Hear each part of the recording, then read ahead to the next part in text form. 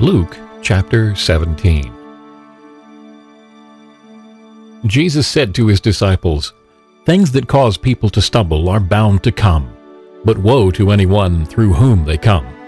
It would be better for them to be thrown into the sea with a millstone tied around their neck than to cause one of these little ones to stumble. So watch yourselves.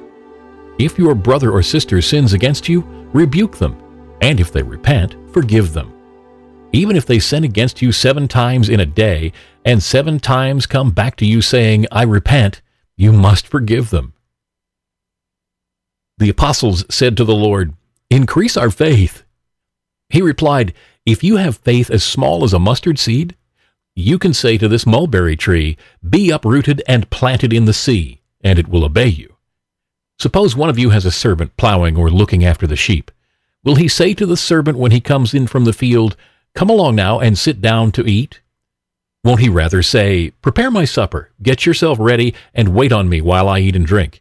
After that you may eat and drink'? Will he thank the servant because he did what he was told to do? So you also, when you have done everything you were told to do, should say, 'We are unworthy servants. We have only done our duty.'"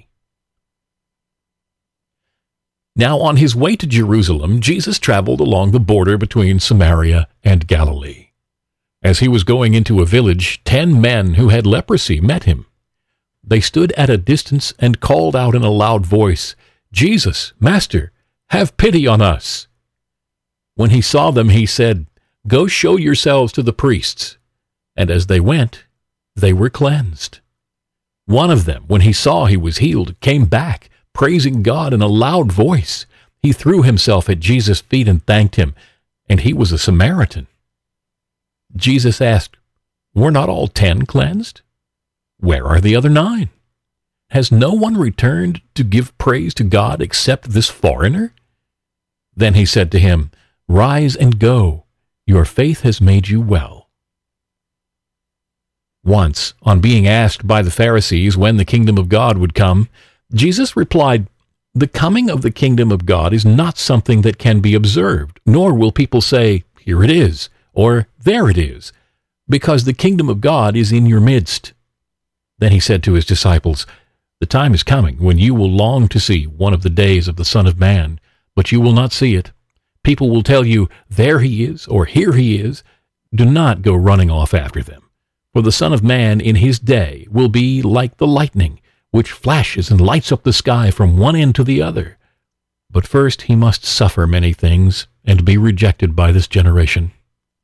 Just as it was in the days of Noah, so also will it be in the days of the Son of Man. People were eating, drinking, marrying, and being given in marriage up to the day Noah entered the ark.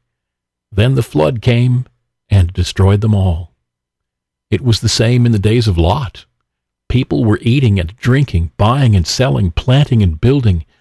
But the day Lot left Sodom, fire and sulfur rained down from heaven and destroyed them all. It will be just like this on the day the Son of Man is revealed. On that day, no one who is on the housetop with possessions inside should go down to get them. Likewise, no one in the field should go back for anything. Remember Lot's wife. Whoever tries to keep their life will lose it, and whoever loses their life will preserve it. I tell you, on that night, 2 people will be in one bed, one will be taken and the other left. 2 women will be grinding grain together, one will be taken and the other left." "Where, Lord?" they asked. He replied, "Where there is a dead body, there the vultures will gather."